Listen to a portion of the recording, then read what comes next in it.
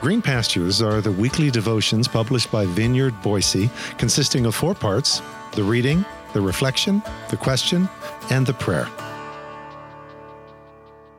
Green Pastures for Monday, February 19th. I am the door.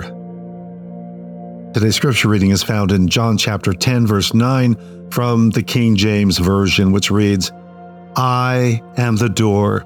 By me, if any man enter in, he shall be saved, and shall go in and out and find pasture. This is God's word. I am the vine. I am the door. I am the way. I am the bread of life. I am the good shepherd. I am the light of the world. I am the resurrection and the life.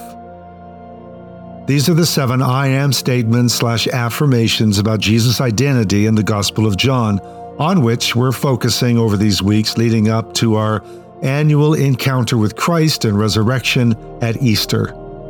Last week, I am the vine. This week, I am the door. Ani hasha'ar.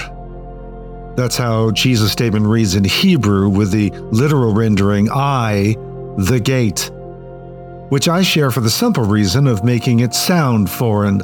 Hopefully, Ani hasha'ar makes us slow down as we ask, wait, what? Whereas we tend to barge right in through our everyday English word door without so much as the courtesy of knocking. Our English word door, which the Cambridge Dictionary defines as a flat object that is used to close the entrance of something such as a room or building, or the entrance itself, as in the front door, the back door, car door, a sliding door, as in the door to his bedroom was locked. Or we could hear someone knocking at the door, or would you please shut the door? The Oxford Dictionary defines door as a hinged, sliding, or revolving barrier at the entrance to a building, room, or vehicle, or in the framework of a cupboard. Did you notice a key feature both definitions have in common?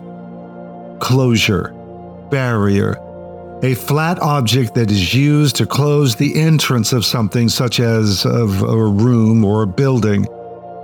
Door as that which keeps the unwanted out. Door as restrictive, limiting, shutting, locking.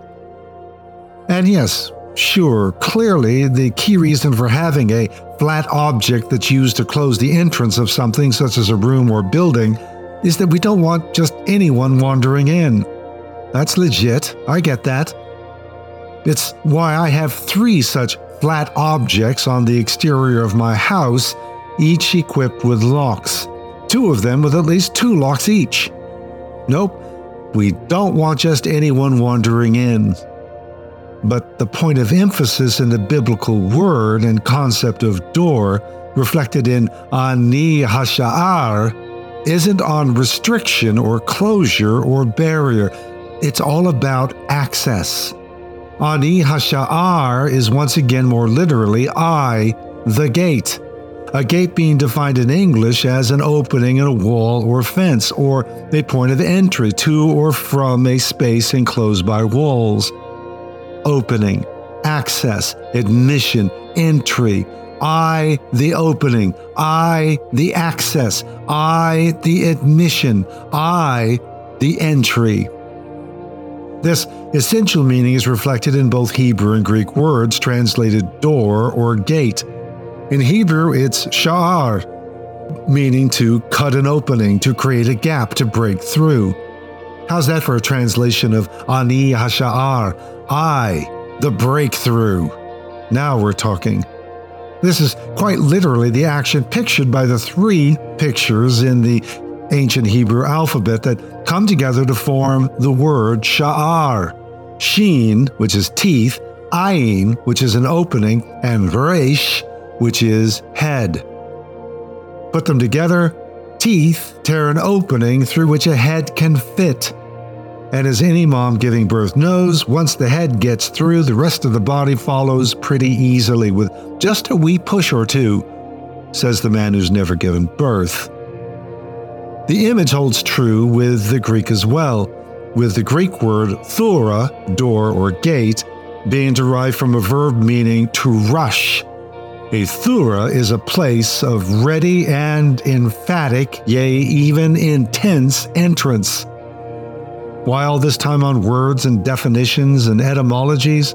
Well, simple. We need to flip the feel of the door as a flat object barring entrance to one much more three-dimensionally focused on the opening, the emphatic entry, the breakthrough that is Jesus, who said, Ani hasha'ar, I am the door.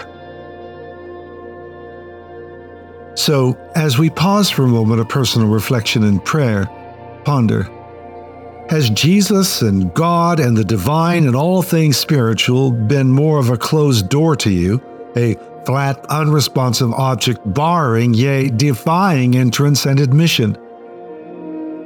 How do we flip this image into one much more three-dimensionally opening and admitting Jesus as breakthrough for humanity instead of restrictive barrier? Lord, flip the script of this one-dimensional flat object restricting admission and limiting fellowship in life for the multi-dimensional image of the ultimate breakthrough, the living portal to full entrance and belonging and inclusion. Through your mercies,